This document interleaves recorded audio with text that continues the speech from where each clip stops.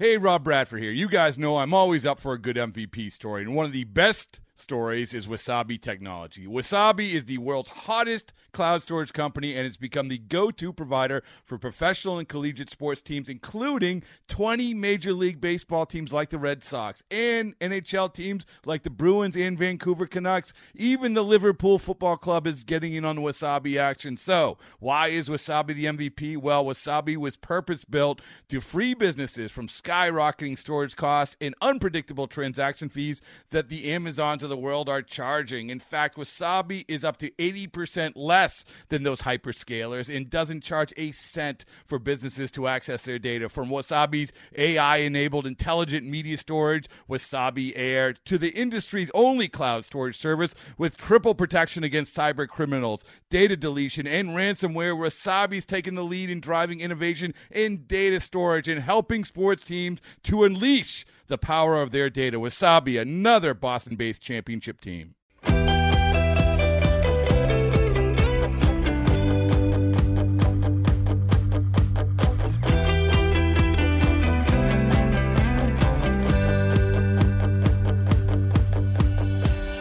Hey everybody, welcome into another edition of the MLB Extras Mets podcast. I'm Tim McMaster. Anthony DiComo is here, our Mets reporter. This week, as we continue to go around the horn with this team, getting it ready for spring training, we will talk about the infield and how it's ready to shape out. And the Mets, when you look at the infield, really one of the more fascinating rosters when you look around baseball, because there's so many different things that could happen. So we'll talk a lot about that. Before we get to that, though, John Ricco has been the guy in this front office, Anthony, that it always seemed like something's going to happen. Is he going to leave the organization? Is he going to have his position kind of solidified as something? And finally, we got news on Tuesday that his position with the team is going to be a new role, probably somewhat some of the stuff he used to do, but with some other stuff as well. The official title is Senior Vice President and Strategy Officer. What exactly does that mean? Yeah, it means he's not totally out of baseball operations, and that's good for a team that has employed John Ricco in baseball operations for 15 years, the last 13 of them as an assistant general manager. So this guy knows the ins and outs of a baseball front office, of baseball operations, as well as if not better than just about anyone in the league. But what it means is that he's kind of going to step back from the absolute day-to-day, every single baseball ops decision. He'll concentrate on some of the stuff that he's always handled and has been really good at in the past, some of the administrative stuff, contracts, arbitration, things like that. And in addition to that, he'll take on some additional roles on the business side. And that can take on any number of things. We'll kind of find out as we go along. But it's going to allow, John Ricco to have a hand in maybe more of the overarching strategy of the team, of the business end of the team, where the organization goes from here. So, obviously a guy who's very well thought of within the Mets organization, a guy who the team and ownership wanted to keep around, despite a lot of uncertainty when Brodie Van Wagenen came on as GM. You saw a ton of turnover in this front office over the course of this winter, but the Mets were pretty consistent in wanting to make sure that John Ricco stayed. So this is his new job, and he'll have kind of a hand in almost everything the organization does.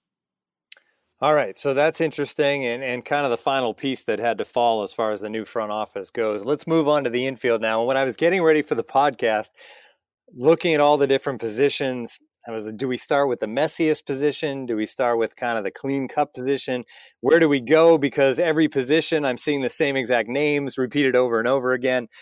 So this is what I meant by that it's interesting, because by opening day, there has to be a plan. I'm not sure if that plan is really set right now. It may depend a lot upon what happens during spring training. And then a few weeks into the season, it may change a little bit more with the Peter Alonso factor. I decided at the end of the day to start at shortstop, because it seems like Ahmed Rosario is going to be the guy for the most part that is set playing shortstop for the New York Mets in 2019. Is that at least correct? Yes, that is correct on most days. Yeah, it's the guy who I think has a lot of a lot of breakout potential. You look at what he did.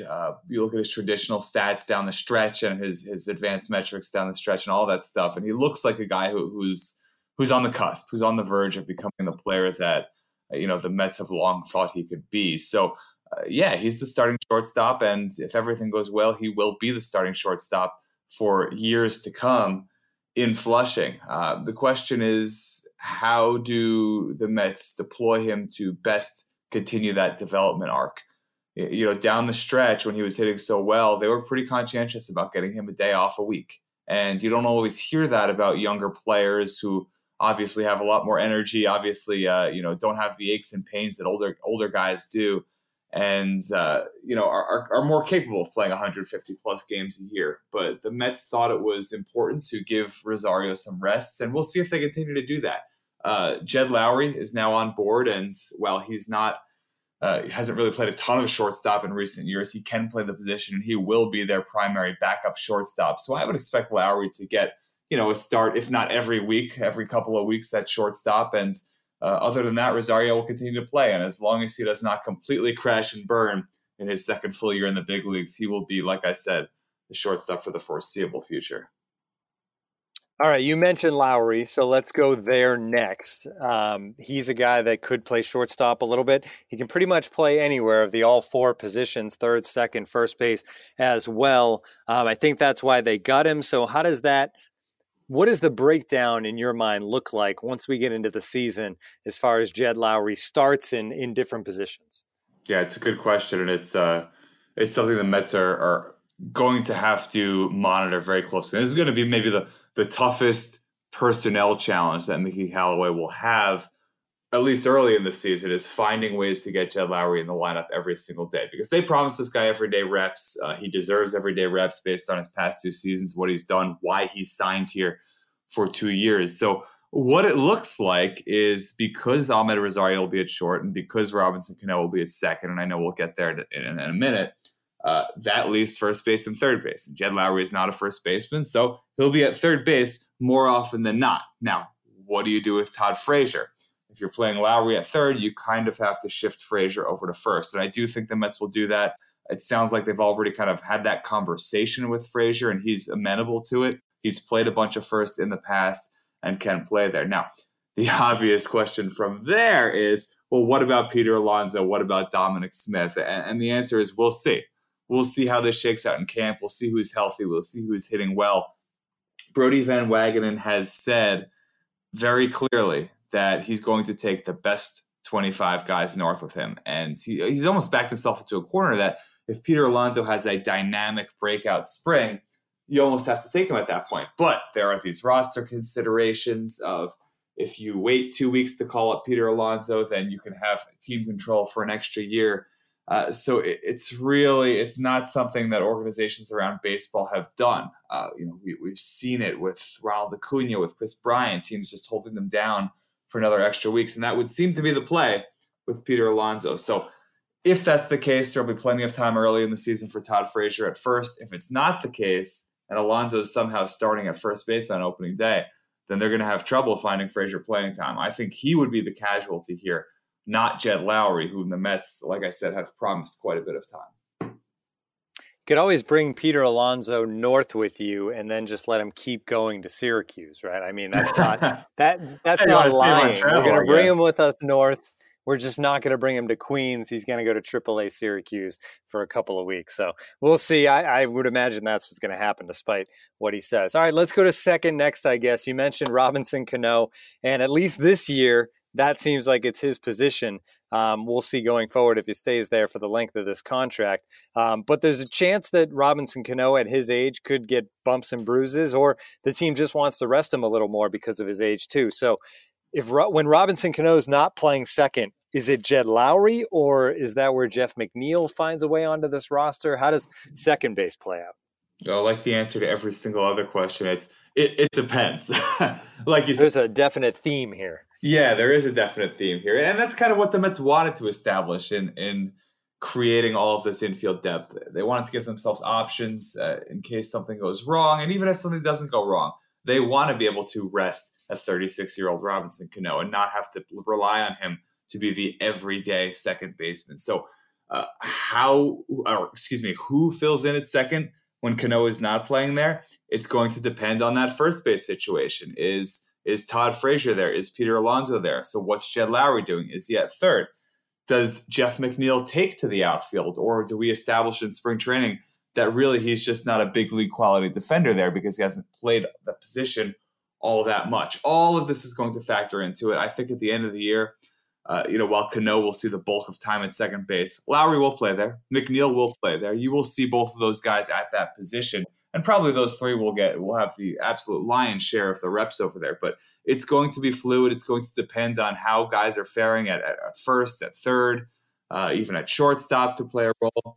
And it's going to fare upon injuries too, because every single one of these infielders, not all of them that we mentioned, are going to be healthy all year long.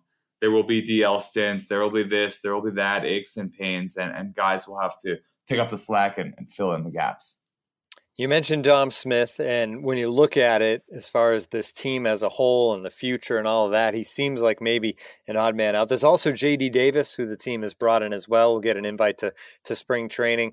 What do those guys have to do to find their way onto this roster? Have great camps. That's pretty much it. And I do believe that both of those guys you just mentioned have every chance in the world to be on the opening day roster. I shouldn't say every chance in the world. Have a clear path to being on the opening day roster. It involves just hitting well. J.D. Davis has the potential to be a dynamic power hitter from the right side of the plate. He has showed it in the minor leagues. He had an absolutely amazing season at AAA last year in the Astros organization. It just hasn't translated to the big leagues so far this year. So the Mets, if they see that spark from him, they could absolutely carry him as a bench option, as a guy to replace Wilmer Flores, that player who comes off the bench and is a real legitimate threat against left-handed pitching. And then Dominic Smith, we'll see. I mean, he's had his chances in the past. The Mets have also kind of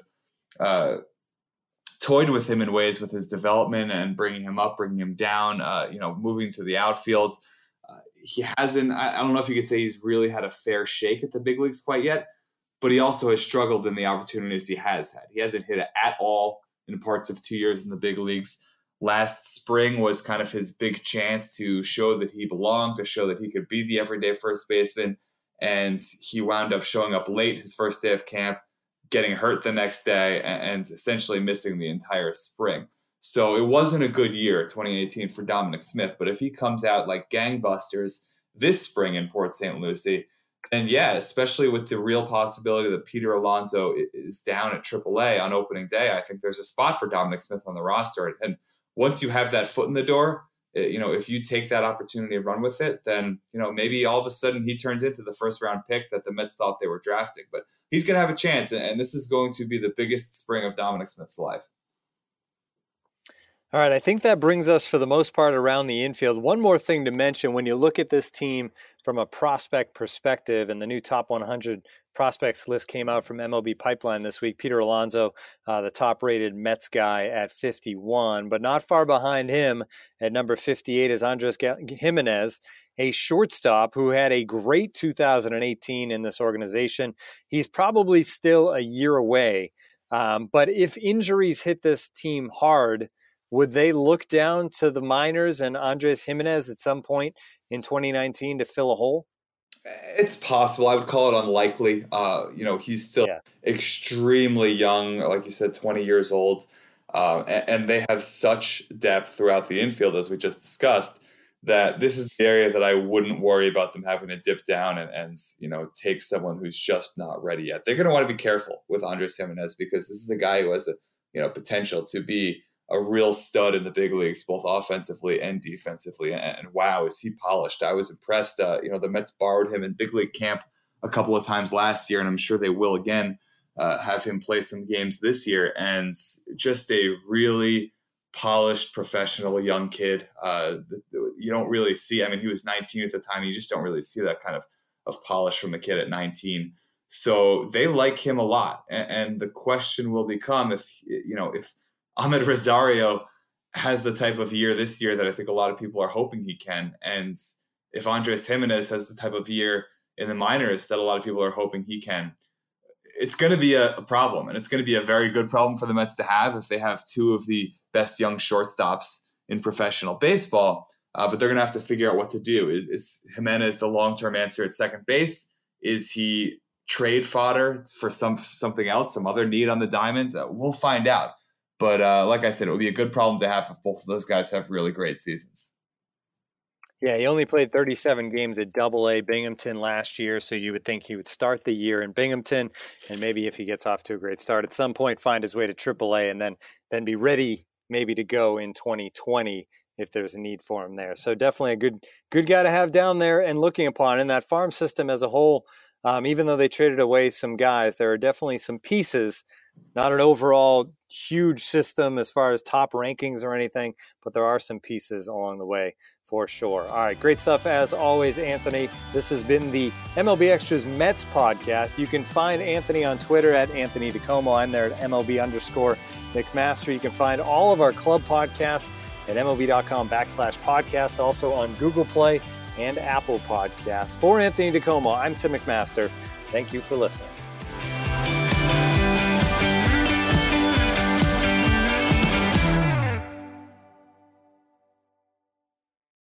It's blazing hot outside. You get in your car to turn on the AC to get cold air pumping, but it blows hot air out. This issue is commonly caused by low refrigerant due to leaks in the AC system. You want an easy, all-in-one solution that will restore the cold air in no time. AC Pro Recharge Kits make restoring cold air easy for even those with zero DIY experience in less than 10 minutes. Save time and money versus going to a shop by picking up an AC Pro Recharge Kit today. Be a pro with AC Pro.